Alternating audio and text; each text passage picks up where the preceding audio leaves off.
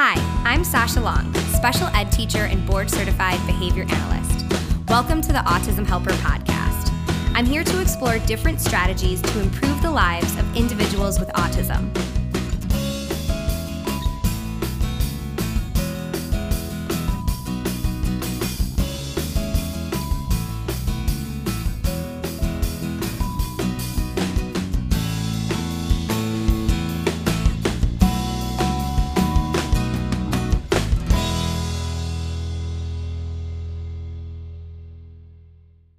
Welcome back to the Autism Helper podcast. I am super excited to share my interview with Heather, where we just both geek out on data collection for a while. And if you are not a data lover, don't worry. We're going to get you to drink the Kool-Aid because we are sharing all kinds of reasonable, actionable strategies that you can easily embed in your day to take consistent data. Heather is a former special education teacher and current curriculum director. She is the voice behind the amazing website Full Sped Ahead. You can find her on fullspedahead.com or any of her social media platforms, Instagram, TikTok, YouTube, all that. We're sharing a few links in the show notes to some of her video tutorials on Google Forms, which we're going to chat about in this interview. So we talk about basically why data is important. Let's give that sales pitch. Why do we need data in our classrooms? And then what are some ways to overcome those big obstacles to taking consistent and effective data? So let's go ahead and hear from Heather on data collection. Hi, Heather. Thank you so much for joining me. Hi, Sasha. Thanks for having me. So I'm excited to talk data, and I know you are a fellow data nerd, but as we know, everyone has like a love or hate relationship with it. So I'm excited to have like two data nerds to just geek out on this. Yes, totally. And you're totally right. It is a love-hate relationship. And some days you love it. Some days you're like, oh, it's the bane of my existence. Exactly. And I feel like whenever I present on data or talk about data or anything related, there's like half the group that's always like, like, all right. And I'm always like, no, you got to drink the Kool-Aid. Like, this is why we need it. So yes, to kind of get us started, let's give the sales pitch. Like, why do we need to take data? Like, what does data really do? Oh, gosh. I mean, by law, you are required to take data on student progress to determine where they are at, where you need to go. Obviously, that should be helping drive instruction in their programming and how fast they need information to be given to them, how slow information needs to be given to them, how they learn can be taken in data. And really, it just gives that accurate, full report of that student to determine where they're at. And I can't count how many times that I've been told, I know what my student knows how to do. I don't need to take data on it. And I'm like, oh my God, you are hurting my heart right now. Because really, we do need to see what the data says, what that report says, to truly know where they're at. And that I've heard that as well, like, well, I know. And it's like, but you don't. Like, I forgot what I ate for breakfast yesterday, much less like how many correct responses this student had in this specific skill. Like, that you just aren't capable of remembering in such detail all of these different skills that all of your students are working on. Yeah. And some days are better than others. So you might take information or you've tried something one day and they didn't get it. So you're like, well, they don't know how to do that. But then the next day you try it again and they know how to do it, because just that little extra time to gain that information, take it in, understand what was being asked of them, they're able to do that skill. Yeah, that's such a great point. Like, identifying those like inconsistencies and figuring out, like, is it a mastered skill or was this just an off day? Because we all have those. Definitely. So, what those of us that have those days or moments or years of like, oh my God, data, like where does that come from? What are the obstacles to taking consistent data in the classroom? And this could be like a 5-hour answer. So but biggest obstacles that you see that teachers face every day on being able to really take effective data. Well, I'm going to just address the elephant in the room, staffing. Yep. I think is the biggest concern for educators. I had faced it when I was in the classroom as well, inconsistent staff, staff not being there at all and it just being me. And that's just going to really impact the consistency in data collection. And beyond that, it's going to be finding that time in your day to put it in your schedule or being more mindful about, this is the time that I'm going to track data on this IEP goal or this certain skill or whatever it is. And then you are just finding that time to be consistent, like following up with it, analyzing that data, figuring out what you can change from it. So it is definitely a timing piece and a staffing piece. I love that you brought up staffing first because I think that there's a lot of misconceptions that like, oh, the teacher needs to take all the data and like it has to be just me and it shouldn't be. And that makes it for sure more difficult like you said with inconsistent staffing, with staff that has, no buy-in for this, and then there's the whole staff training piece which could be like a whole other discussion, but it shouldn't just be the teacher. If you have staff in your room, they have to be collecting data as well. Right? And then the time to train your staff how to take data on it so we can ensure that the data is being collected correctly, and showing that student progress without prompting and support that might happen. Yeah, and I think that's half the overwhelm with people. Like, okay, yeah, I know my staff should take data, but like I can't even carve out the time to sit down with them and explain what to do. So I'm just going to try to do it all myself, and then they crash and burn. Oh yeah, and then they're like, "Well, it's just not going to happen because I can't do it." And then I throw my hands up in the air and I'm giving up because I can't have one more thing on my plate even though this one thing is gigantic and we need to do it. Yeah, yeah, and it's a vicious cycle because, like, yeah, once you have that throw your hands in the air moment, you're like, well, I'm not trying again because I tried it and it did work, and then you're like Totally. stuck back at the start. All right. Well, let's not just like talk about all the things that suck about data. Let's talk about some solutions because I know you have some great suggestions for overcoming these obstacles. What are some ways that you even get started? Like, let's say you're talking to this teacher that's had that at their hands in the air moment. What is that first like kind of quick win you can give them with data collection, or what do you suggest on like restructuring your systems or expectations? Definitely looking at your schedule is going to be your first thing. Where do you have those pockets of time that maybe you can run a center for IEP goals, or you can pull that student from a whole group speech therapy for 5 minutes to track data? So making sure it is in your day and embedding it into your day so it is part of your schedule that this is IEP goal time, this is checking on their daily living skills, whatever it is, just making sure it is in your day so that you can be consistent with it. Because I feel like that's the hardest part is we try to say, oh, I'll do it on, I don't know, Tuesday maybe. And then Tuesday rolls around and there's just chaos, staffing's down, all the students are sick, whatever happens, and it just doesn't happen. We get it. Chaos happens in our room sometimes, but making sure it is in your day as part of the schedule and even in your student schedules so they know it's coming. I love that idea of just 5 minutes. Like I think the kind of expectations, like we get in our own ways sometimes, like, oh my God, I have to be doing this all day, every day, and this. And that's where, the overwhelm really sets in. And the like, I'm just in decision fatigue. I can't even decide on how to do this. And instead, just 5 minutes. Like that feels doable. Yeah, and for me, when I was low staff and it was just myself in the room, I did plan for every other week. It wasn't feasible for me to do every week with every student, just because I felt like I had to do it all myself so that I would rotate my students. I had a group of 6 students, so I'd do 3 one week and then 3 the next week and then rotate.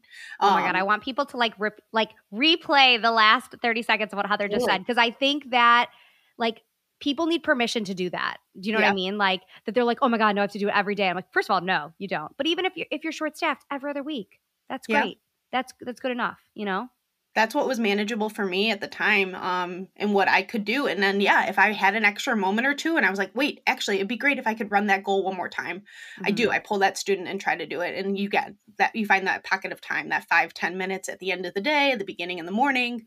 Everybody seems to be doing their own independent work, or everybody seems to be regulated. I might pull a student or two and try to get some stuff done.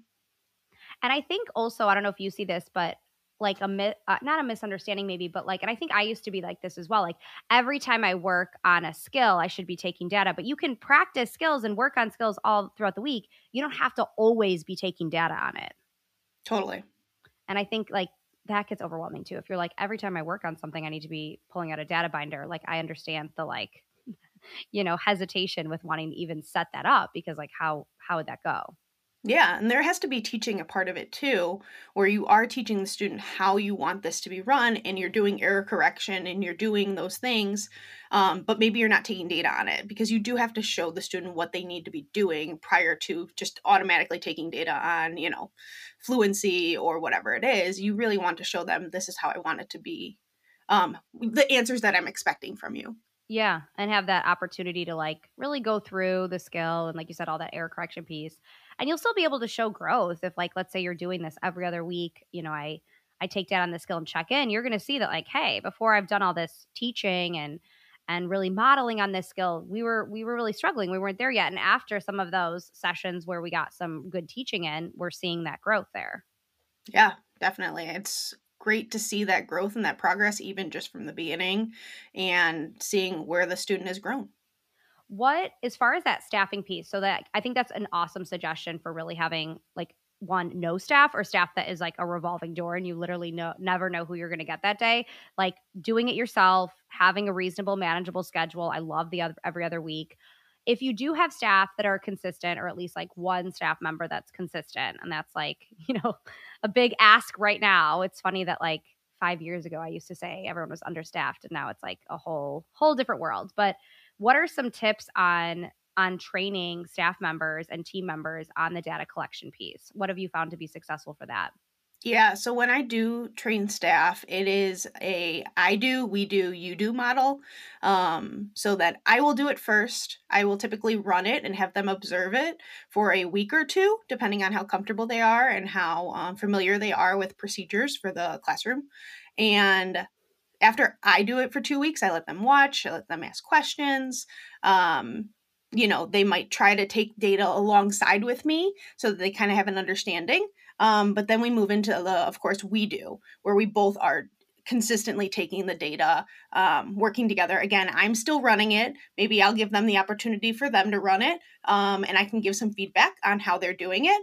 And then after a week or two, depending again on the person and how comfortable they are, then I will do, they do, and I watch. I don't say anything during the process. I let them do it. And then we'll talk about it afterwards and kind of debrief about what could have been done differently, what more expectations do I have of it, how did the student respond, that kind of thing.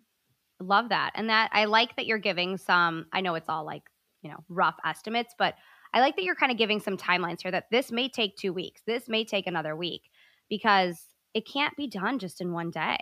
No, it's going to take time. And that's the hardest part is we don't have the time, but being able to, again, be consistent.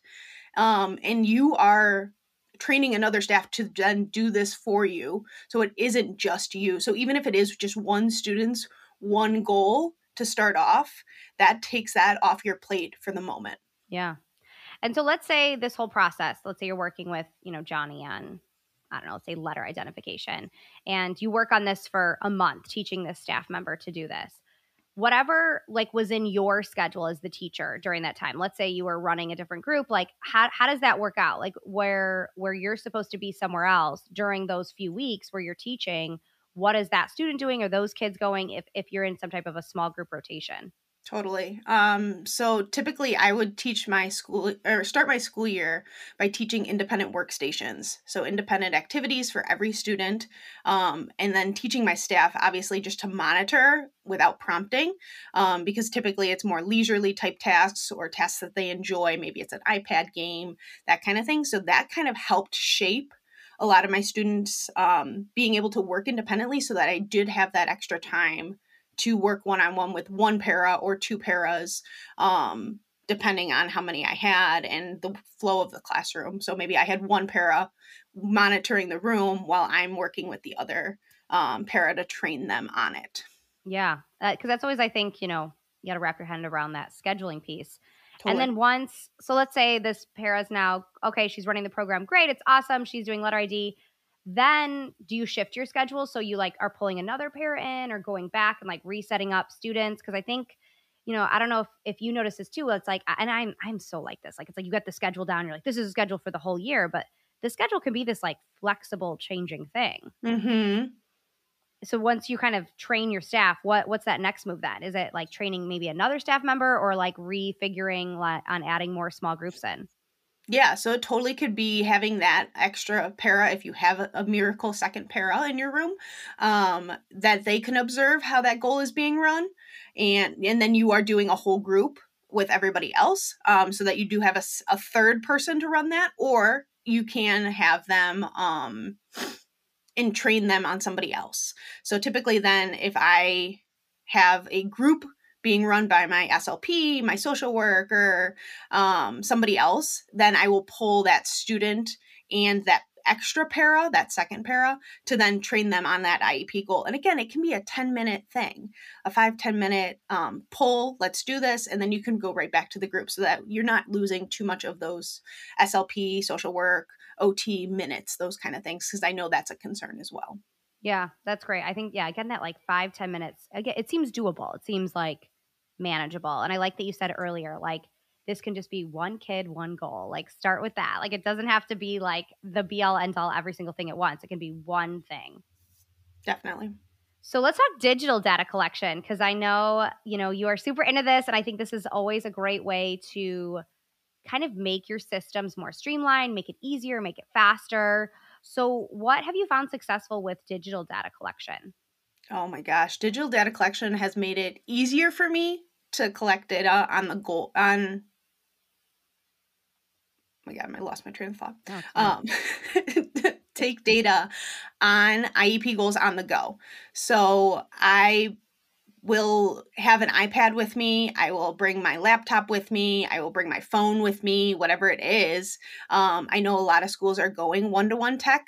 So that's a great and easy way to then track all of that on the go. You can use the student's device. You can use your own devices.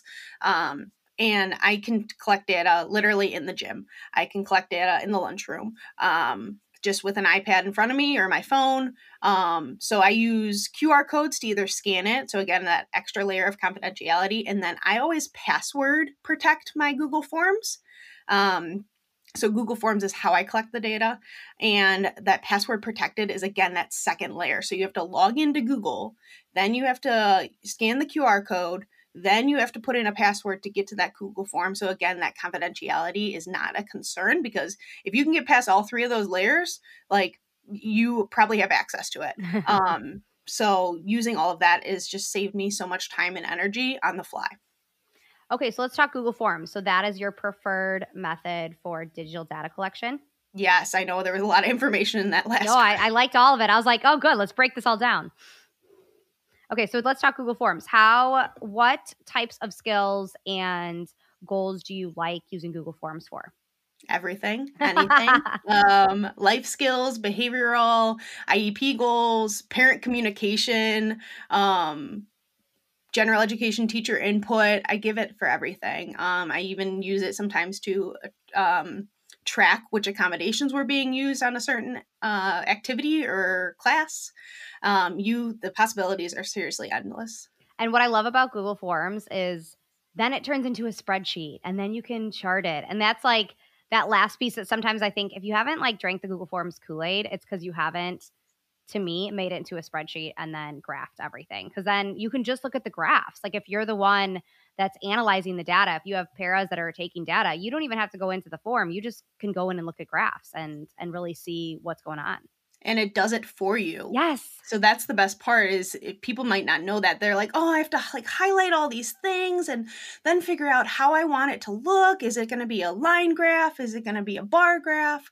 Like if you click that bottom right corner explore button, all those little charts will pop up for you and you can put a graph right in there and you can see the progress. You can put it in a trend line. It'll automatically put it in for you if you want.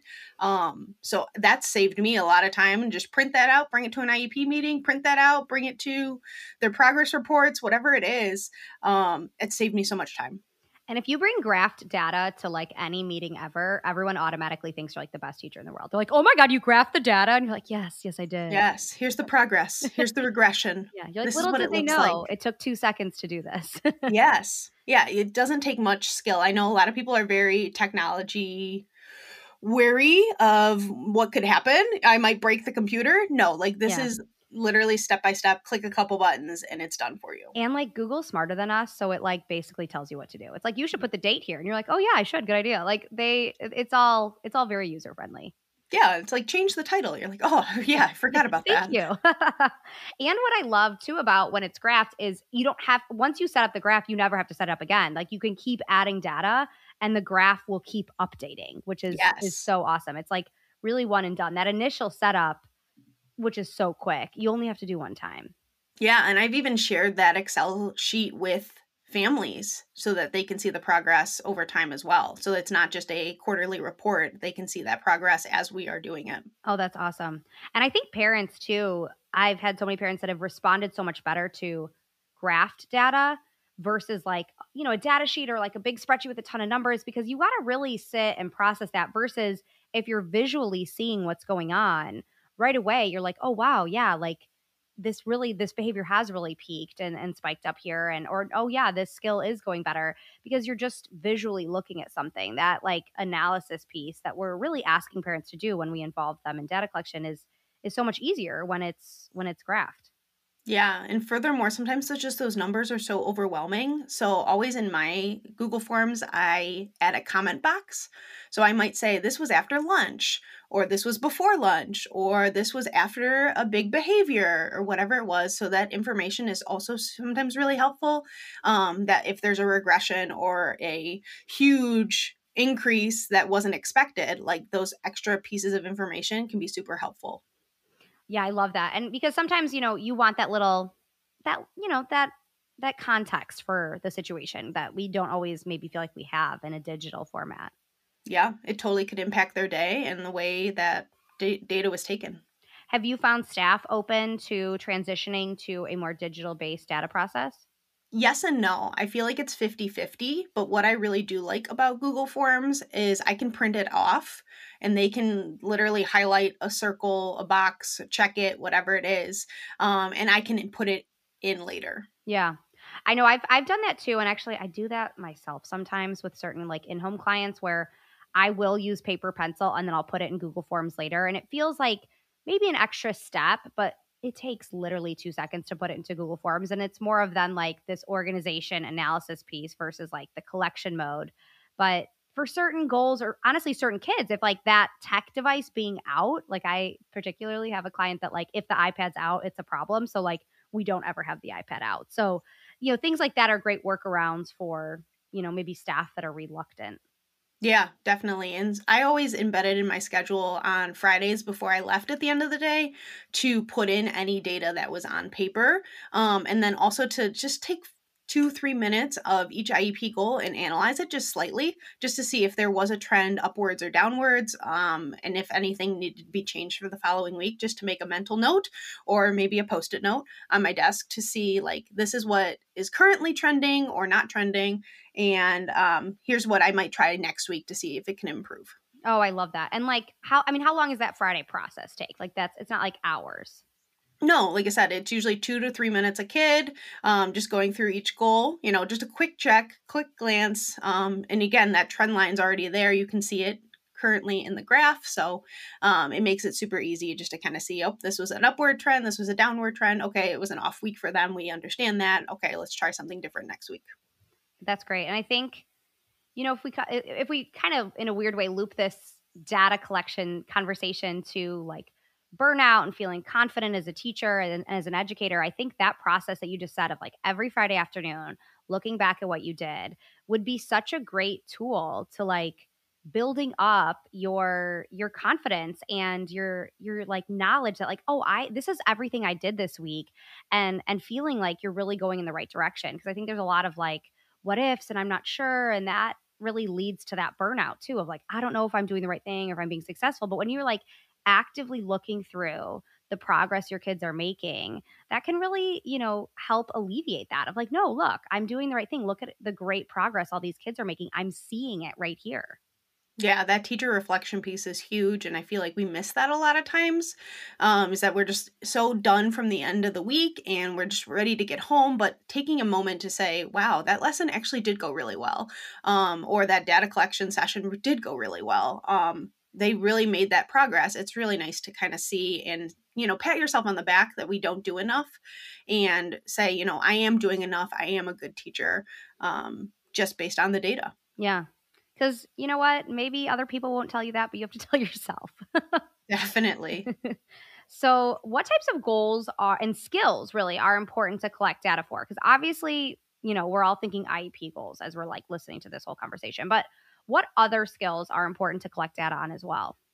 Honestly, like I said before, it's going to be anything that you want, anything that you can dream of, anything you want a child to make a little bit progress on, or a parent has expressed concern in, from transitions to the hallway to unpacking their backpack to brushing their teeth to organizing their desk. I mean, you can really do anything.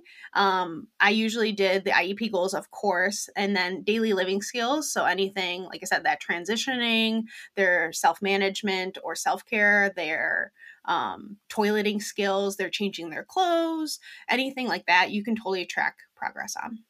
Yeah, and I think it's important to note like how important those are, and those all really end up impacting our IEP goals, in non-direct ways. Like all those executive functions of transitioning and managing our emotions and being flexible and managing our time are going to play a role later in our success on our academics. So really looking at those daily living skills, executive functions, and tracking data on that too. And I know that feels like, oh God, you want me to take more, but those are such important skills that also parents have a lot of buy-in on building those up too. So it'll be a great way to like build that relationship with parents on like, hey, look, we're working on tying our shoes or getting our backpack on by yourself.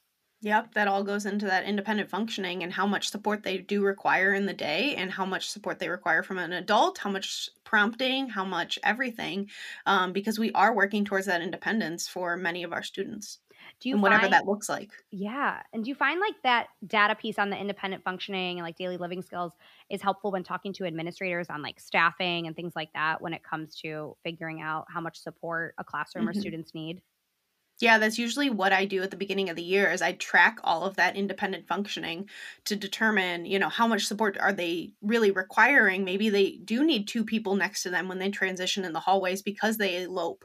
But if I can say, well, it's me and one para and then the rest of the students are by themselves transitioning and they're unable to do that independently, that does require data to show the student does require this second person here and it can't always be me. Mhm. So yes, then it does come into a staffing conversation and it's great to have for administrators to say, this is why we need this other adult in the room. Yeah, not that they'll always be able to say yes, but it's good to It's have true. that data to support it. I think it's a different conversation when you go to an administrator like, "Hey, this is the problem and this is what I think," versus "This is the problem, this is what I think and here's the data to support it." It's just a different conversation when we have that data piece to support our opinion and what we think our kids need. Yeah, totally. I've had those conversations many a times and that data piece really does help um that conversation go the way you want it to, hopefully. I know there's a whole lot of things to consider with that, including pay and everything else that they have to do to hire somebody. But, that data does really help. And I think like, if you are teaching kids with high needs or any type of more like complex situation with a family, in the back of my head is always like, oh God, if this were to go due process. And not that you want to be worried about that, but like, I don't know, if you've ever had to go through due process, you always worry about it forever. So that's like always in the back of your head too. Like, I want to show that I'm doing the right thing here, whether or not, the school's giving us the right staffing or the right structure or the right resources we need. I'm taking data to show that like I've done what I can and these are the supports we have been able to provide. Yeah, because ultimately it comes down to what's best for the students. End Yeah. of story. Yeah. Oh my gosh. Heather, I could just like chat data all day, but sure. Not everyone wants to hear hours of data collection. Well, thanks so much. This is awesome. And I know you have some video tutorials on Google Forms. Is that correct? Because I'm going to link those in Yeah. the show notes. Yes, I definitely do. I have a mini course. It's a 15-minute training of how to set up Google Forms. I also have some digital data collection resources in my Teachers Pay Teachers store. Great. Well, I will link those as well as a link to your blog and your social media handles. Where can people go? Where's the best place to go for people to learn more from you? Yeah, I'm everywhere pretty much at full sped ahead. I have my website, Instagram, I'm most active on, TikTok, YouTube, Facebook, you name it, I'm there. Great. Well, thank you so much, Heather. Thanks for having me, Sasha. Thanks for listening to the Autism Helper podcast. If you liked what you heard and want to hear more, hit subscribe. It would mean a lot to me if you left some feedback. Whether I'm working one-on-one with a student, doing a podcast like this one, or presenting for a PD, My goal is always to provide as much value as I can. So your feedback really helps me make sure I'm doing just that. If you have other topics you'd like me to cover, leave in the feedback or message me on social media. You can follow me at The Autism Helper on Facebook, Instagram, YouTube, and Pinterest, or visit my website, theautismhelper.com. Thanks again for listening.